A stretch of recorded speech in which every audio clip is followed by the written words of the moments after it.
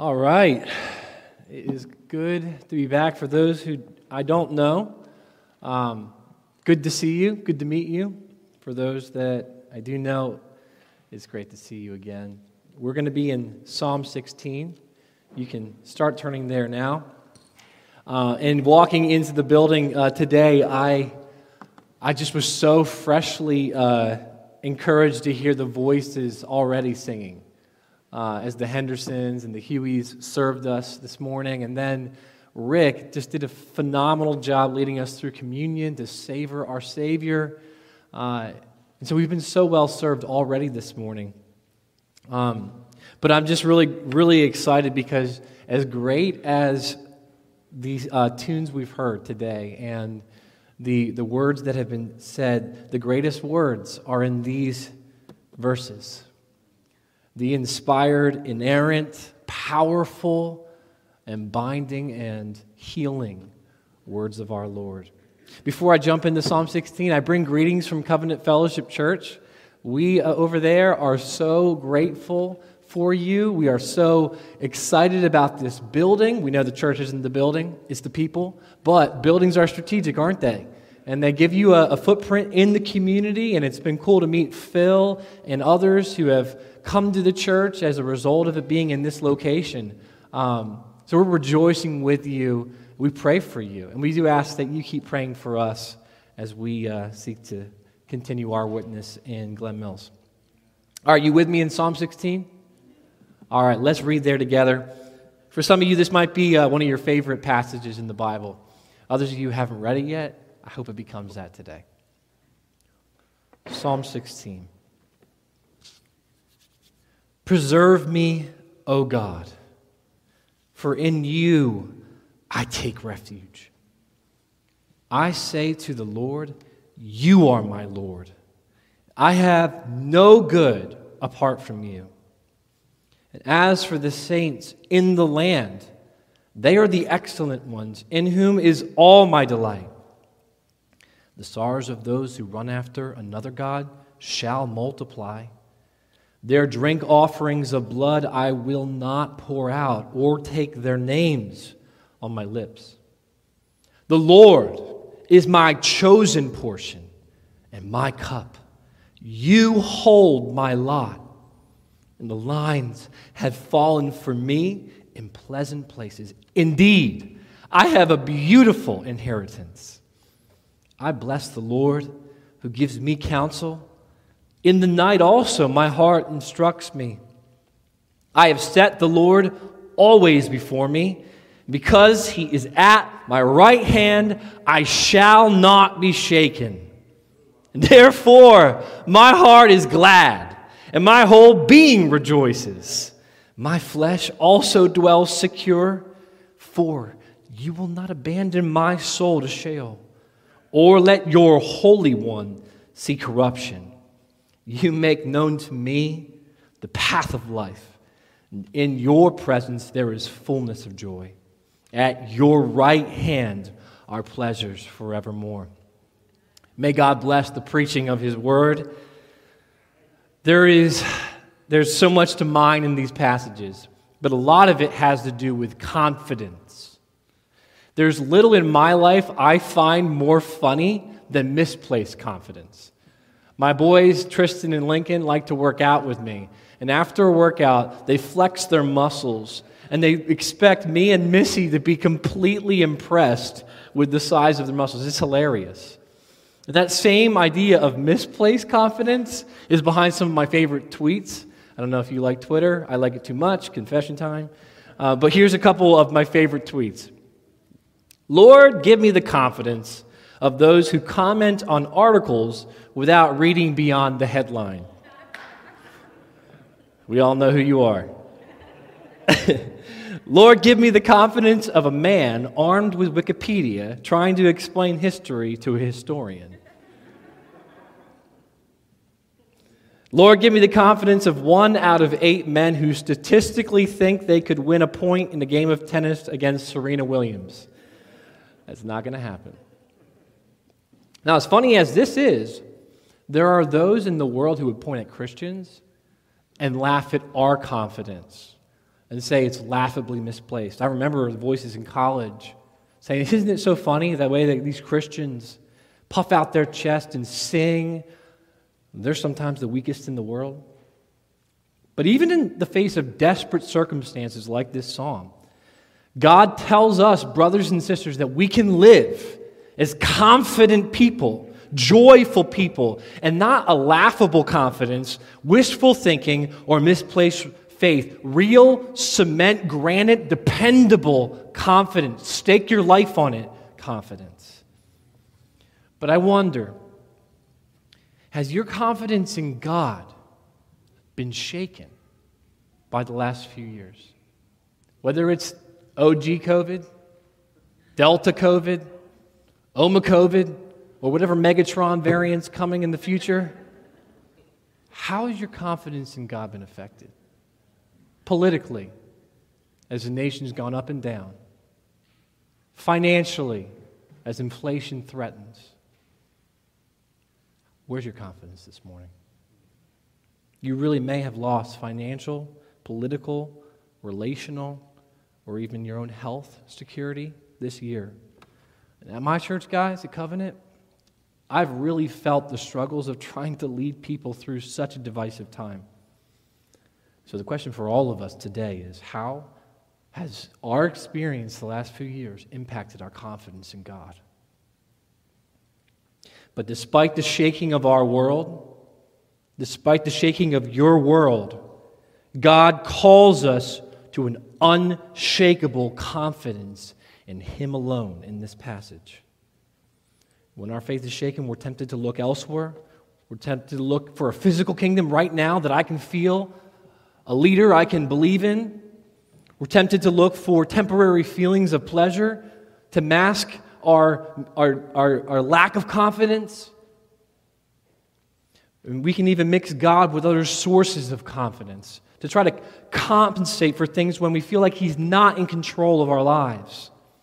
But this song of confident faith directs our eyes to the source, the strength, and the result of our confidence in God. So let's look at those three together. First, the source, then the strength, and then the result. In the beginning of this text, we see in verse 2 through 6 this source. And there's only one. These verses declare that it's God Himself. Nearly every single section of this psalm begins by speaking of a single-minded devotion to God, of going all in with God, saying, no matter what, all of me is in your hands. First in verse 2, he says that Yahweh, all caps Lord, is His Lord, His King. So there might be all kinds of kings around David at this time as he writes, threatening him, saying, bow before me, and he refuses. He will bow his knee to Yahweh alone. And then he goes on to say that his good is defined by the good of God. He says, I have no good apart from you. And then from verse 2 to verse 3, David's delight in his king spills over in love for God's people. He says, as for the saints in the land, they are the excellent ones in whom is all my delight. That's a strong word, isn't it? But as soon as he says that about the saints in the land, he quickly contrasts it with how he feels about the wicked. While the saints are excellent in godliness, the wicked run after other gods in idolatry. And far from delighting in them, David says he won't even put their names on his lips. That's some serious shade. Here's a word for us. Our delight in God should produce in us a delight for one another. Not because we're attractive, not because we're fun or cool or the best thing going on in our lives, but because as you look around this room, these are the saints in the land. These are the saints who have been bought by the blood of Christ. For David, they were in the land. For us, they're in Christ. They very well may annoy you, bother you, ghost you, burn you, sin against you. But Jesus thought they were worth loving. Jesus delights in them. Jesus laid down his life for them. And so we too should have this heart for one another. Now, specifically, this psalm calls us to delight in the godliness of people, their excellence. That's kind of a weird word. The only one I've ever heard say that is Bill and Ted. They're like, excellent, right? That's not what this is talking about. This is looking at someone's life and observing God's character in them. Seeing them display godliness. Now, what do we know about Israel at the time of David? Well, he was dethroned at a certain point. He was chased by the king of Israel. This type of delighting in the saints in the land is an incredibly charitable opinion about the people of God, isn't it? You see, to have this type of delight in the saints in the land requires eyes that are constantly searching for evidences of grace. Recently, I was talking to a friend who's a missionary in Thailand. And I was talking to him about things we're doing at Covenant to try to help our heart for the nations grow. And he just said, brother, you're just doing such a great job. He took like 10 minutes to give me this encouragement. I'm trying to talk to him and learn from him, and he just can't stop encouraging me. Here I am, a guy who's never been on any type of missionary journey, who's taking very small steps at my church to try to steward this in an area that's been weak in our church. And this guy who's given his entire life to follow Jesus, to reach the unreached, spends the whole time encouraging me. Because this brother is delighting in the saints in the land, even in their weakness and imperfection. He had eyes searching for grace in that phone conversation. Do you delight in the saints in this way? Are you a grace-finding friend, a grace-finding spouse, a grace-finding parent, a grace-finding child? Are you cultivating, stewarding, cherishing, and delighting in grace at work, at home, in your neighborhood? On the flip side, do you envy the ungodly? Brothers and sisters, we may look around us at men and women that are living their lives for their own glory and only see them kind of having a happy, successful life, but there's one end to that. Their sorrows shall multiply. Their happiness is short-lived. Do not be jealous of these folks. Pity them. They are, in some cases, if they don't respond to the gospel, merely being fattened for the slaughter to come. We should pity. We should reach out. We should call them to know Christ. The goodness of this world is an intoxicating flirt, but it's a disastrous marriage. Delight is the promise of following God, and sorrow is the end of all other roads. So our confidence flows from a delight in the goodness of God into a cherishing of His people. And picking back up with the theme of the land from verse 3, we read one of the most beautiful statements of contentment in the entire Old Testament in verse 5. He says, "The Lord is my chosen portion and my cup. You hold my lot. The lines have fallen for me in pleasant places. Indeed, I have a beautiful inheritance." And here you have to kind of think like an Israelite. You remember how Israel was divided up into the 12 tribes? They were each given their own land. So David's using this as a metaphor here for the inheritance division in his own life. And you know what he says? It's not, oh, this section of Israel is my inheritance. What does he say is his inheritance? The Lord is my inheritance. The lines have fallen for me in pleasant places, not because of the geographic region I've been given, not because of the wealth or the throne that he sat upon, but because of the God that he served. Remember, David started this psalm saying, "Deliver me, preserve me, O God." And in the midst of real challenge and struggle, in the times that were not peaceful, he could say, "I'm blessed, and I'm privileged in beautiful ways. I'm the most undeservingly blessed guy I know." Why? Because I've got the Lord. And brothers and sisters, if you've placed your faith in Jesus, you have a beautiful inheritance. Whether you are in a happy marriage, you have godly, obedient children or not, guess what? You have the Lord. Whether you've got a 401k that's building, whether you've got a beautiful future in front of you, whether your last doctor's appointment showed a good status of health, you have the most precious, glorious thing that could ever be given to you. And His name is Jesus Christ. Amen? So you know what should start welling up in our chests right now as we consider this? As David considered this? We should move from panic and fear of the world to sweet contentment. To an understanding of, hey, I might lose everything, but I can't lose the most important thing. The one who holds my lot in Jesus. He's Jesus. Amen. Amen. I need that word.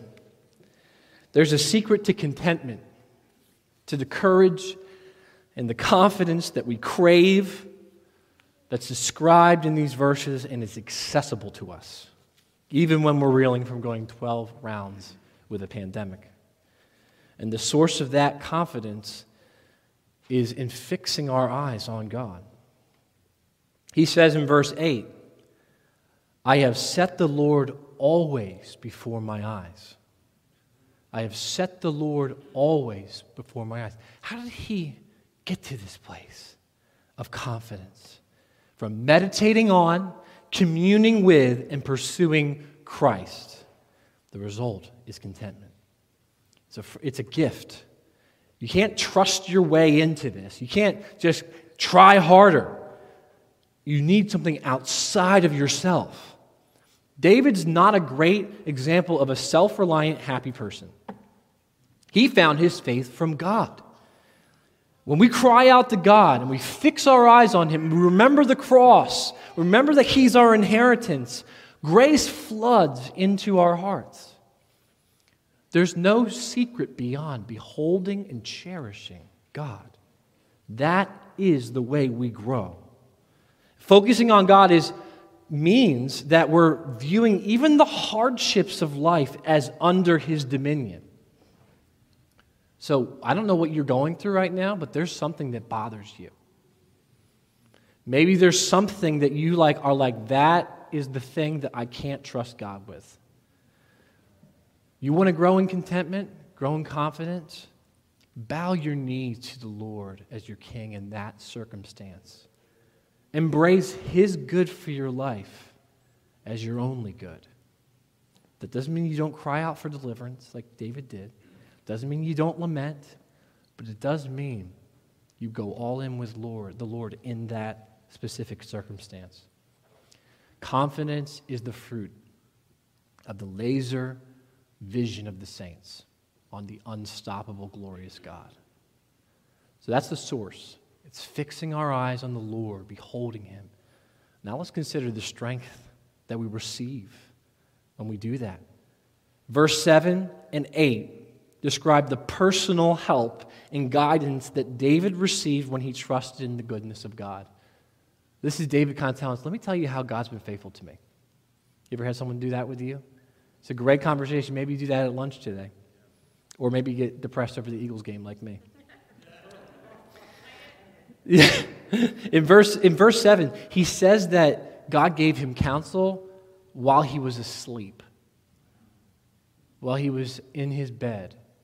And I'll tell you what, I taught chemistry for a long time, and a lot of people fell asleep. I did not teach them anything in those moments. But apparently God can even form our hearts while we're sleeping. We sleep in peace because God is awake.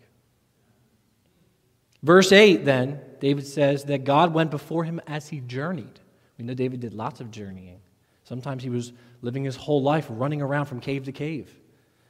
God went before him and prepared a place for him. He holds his right hand, his fighting hand, as he battles.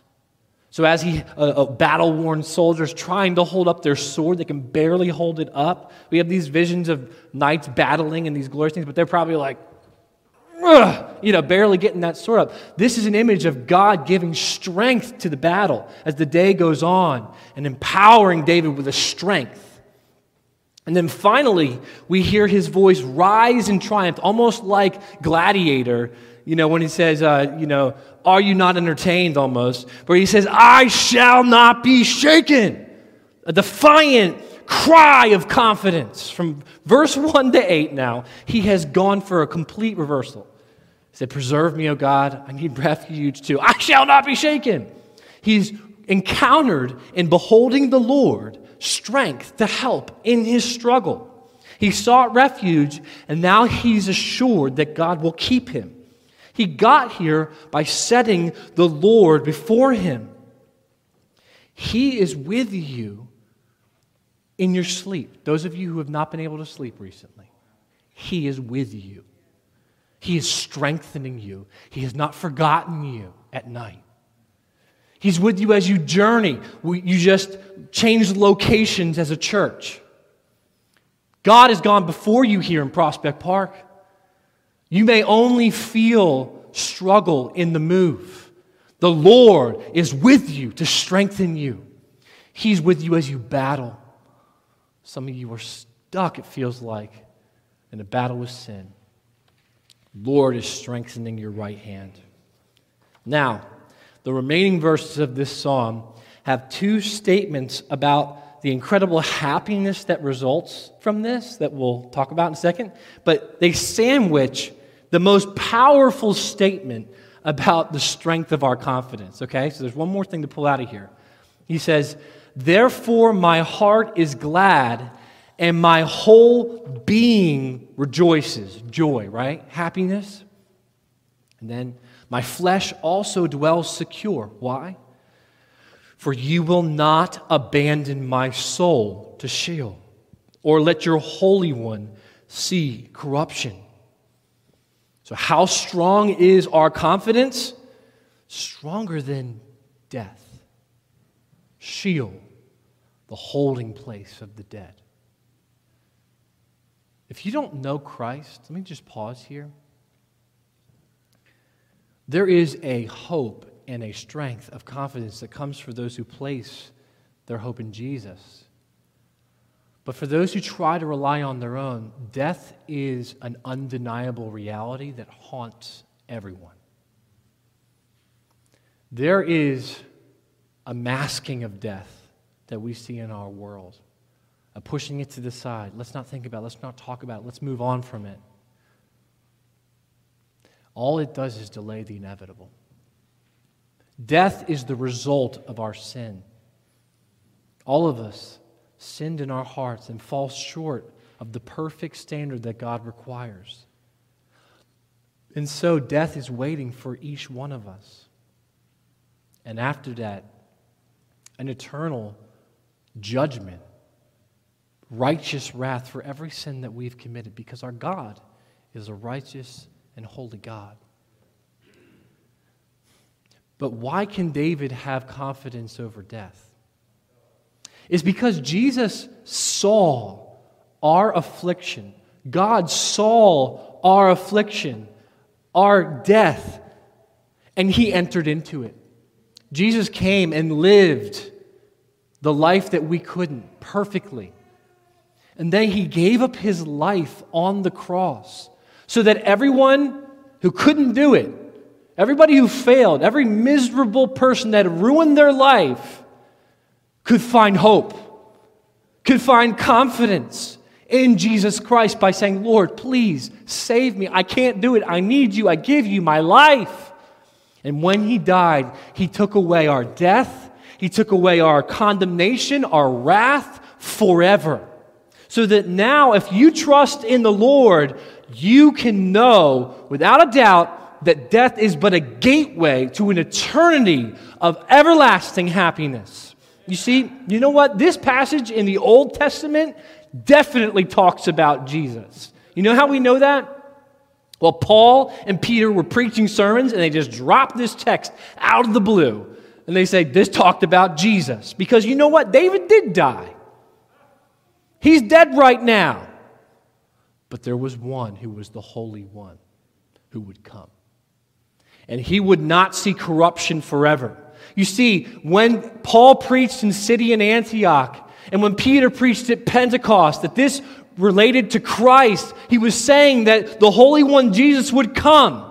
and he would enter into death, and he would rise from the grave, and the death would not be able to hold him in the ground. So that now you and I can look at Jesus and see that he rose from the grave and have that kind of confidence in our life. Verse 10 is not about David. It's about Jesus. Brothers and sisters, we can know without a doubt, even beyond what David knew when he penned these verses, that we're not forsaken, we're not shaken, because Jesus came and died and rose again. So that now, no matter how weak we are, how unhealthy we are, no matter how our nation's doing, we know our future is a resurrection. Our future is life, is confidence. We will not be abandoned because Jesus was abandoned for us and then rose from the grave. Guys, God is calling you to courage today. He's calling you to be a noble warrior of faith in His army. Confident Christians. When others are just driven by politics, just so scared, just hating everyone, claiming that there's just one political leader. He's calling you to claim Christ. He's calling you to put all your faith in Him and to stand confident. And He's calling you to joy. That's the result of this confidence. The source is God, beholding Him, giving us intimate strength in our battles. And that leads us to joy. What kind of effect should this have on us? We should be the happiest people on earth, guys. Not because we're like real talkative, bubbly people. Joy for every Enneagram number, whatever that is. This is a happy, worshipful community that God is forming. But it's a happiness that's different than the world's happiness. Roy Halladay was one of my favorite pitchers to ever play for the Phillies. Josiah, where you at? I know you loved him too, right? Yeah. On May 29th of 2010, which is over 10 years ago, which is crazy, this was the call on the radio when he pitched his perfect game. Steps back up onto the mound, tucks the baseball in his right hand, now into the glove, holds it in front of the letters, nods yes, the wind, the 1-2 pitch, swing, and a ground ball left side. Castro's got it, spins, throws, he got him! A perfect game for Roy Halladay. 27 up and 27 down. Halladay's mobbed at the mound as the Phillies celebrate perfection tonight in Miami. Maybe you get a little excited like I did reading that, or maybe you feel like you're watching a black and white film because I sound like I'm from the 1920s. Hearing that brings a smile to my face. After this perfect game, Roy Halladay was interviewed after his 40-minute post-game workout routine. Dude was a beast. He said, "The journey is always better than the destination." The journey's always better than the destination. For him, becoming one of the greatest pitchers of all time and pitching the perfect game wasn't fulfilling in and of itself. He found a sort of happiness in that perfect game, but even more so in the work of becoming great. But even that would not last. Sadly, only 7 years after that apex moment, Halladay's life ended when he crashed in his personal aircraft. And after the wreckage was analyzed, it appeared that he had taken his own life intentionally. It was a horrible tragedy. I'm not trying to minimize the pain that I felt, but his family felt, and the whole city was grieving. But Halladay's life is an illustration of the emptiness of the world's offer of happiness.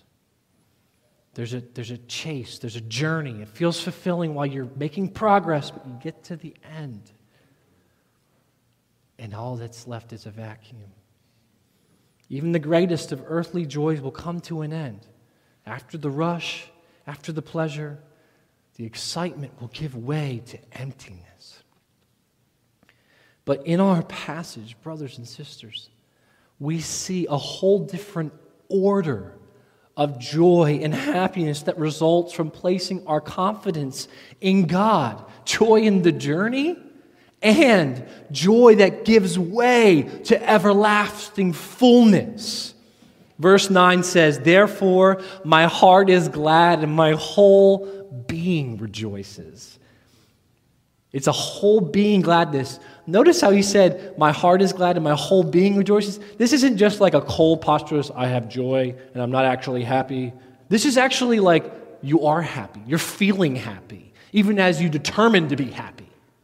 This is not just a, "Oh, thank you, Lord." This is a, "Hallelujah! Full body, my whole being is glad." David danced so hard his clothes fell off one time. I'm not going to do that today. But we get the picture of the kind of joy that this should inspire in us, right? We should get excited about this. It's glorious. Here's a word for all those who feel joyless this morning. Not condemnation. Don't beat yourself up, but hope. Joy is possible. Joy is coming. Submitting to God as your Lord, claiming Him as your beautiful inheritance, encountering His strength in your battles and in your rest will then cause an unstoppable swell of happiness to result in your life. And this, friends, the happiness we experience in part now will give future joy. It will give way to even greater joy. Verse 11 says, "You make known to me the path of life, and in your presence there is fullness of joy. At your right hand there are pleasures forevermore." That verse has particular meaning to me because I preached it at my grandmother's funeral as she had recently given her life to Christ. And just knowing that she would personally, at the right hand of God, experience joy upon joy, not in extraction from God, but personally coming from Him. Fullness of joy. That is your future. Even as you experience real whole body gladness now, you know it's getting better. Barnabas Piper wrote a book called True Happiness. And this is what he writes about that verse. This verse moves us from our present life to our eternal life with God. And just look at the words David uses: joy, pleasures, fullness, forever. These words are jackhammers of happiness, shattering our misconceptions and breaking down the false barriers we have put around the truth that God wants us to be happy. We think He doesn't want us to be happy, but we're so wrong. He wants a happiness for us that's so much beyond what we could ever want or dream of. What He doesn't want is He doesn't want us to settle for a lesser happiness. He wants us to find the kind of happiness we can find in Him.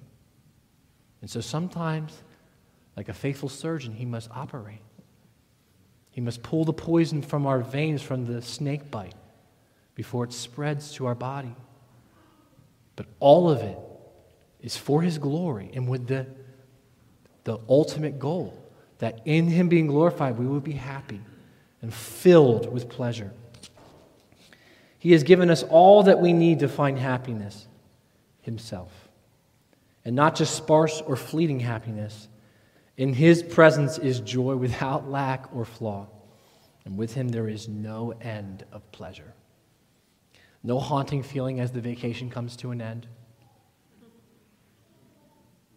No haunting feeling when the honeymoon phase wears off on the marriage. No fleeting feeling as your kids leave the home. As your hair falls out. Happiness forevermore.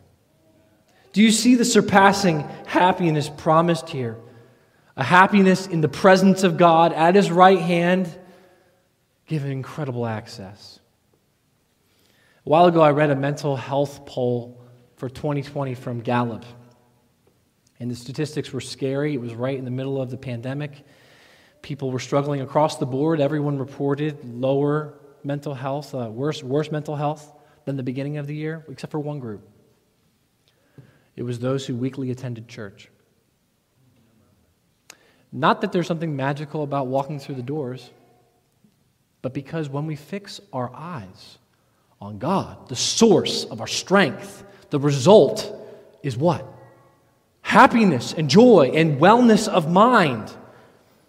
As things open back up, we need to commit to weekly attendance in churches. Now, I understand everybody's got a different situation, different health concerns. But I did watch a bunch of people in Buffalo, New York, gather in 6 degrees last night with a wind chill of -6 degrees to watch their team win a playoff game. And I'm pretty sure we can do better than them. Brothers and sisters, let's place our confidence in God by gathering together and fixing our eyes on the Lord. That's where the happiness that we long for flows from. Let's place our confidence in God, who's our only good. Let's claim Him as our only portion. Let's call Him our beautiful inheritance. Let's cast aside the many different places we're tempted to wander towards to hedge our bets with God. And let's not trust a little here, a little there. Maybe one will work out. Let's put all of our hope, all of our trust in the God who is worthy of our confidence. Faith in God can sing through days of sorrow. All must be well. And we can find happiness in sorrow. And we can lament and turn to praise, even as the psalmists do. And we can feast and laugh and have football game parties without guilt. We can sing without a care of the sound of our voice, because the Spirit of God, in sustaining us, produces a contentment and a others orientation, a God orientation that no longer is consumed with ourselves or what's going to happen next, but frees us to say, I shall not be shaken because I'm the Lord's, and He is my beautiful inheritance. Oh, friends, may we experience strength rising with joyful songs even now as we turn to sing, as we fix our eyes and our hearts on the Savior.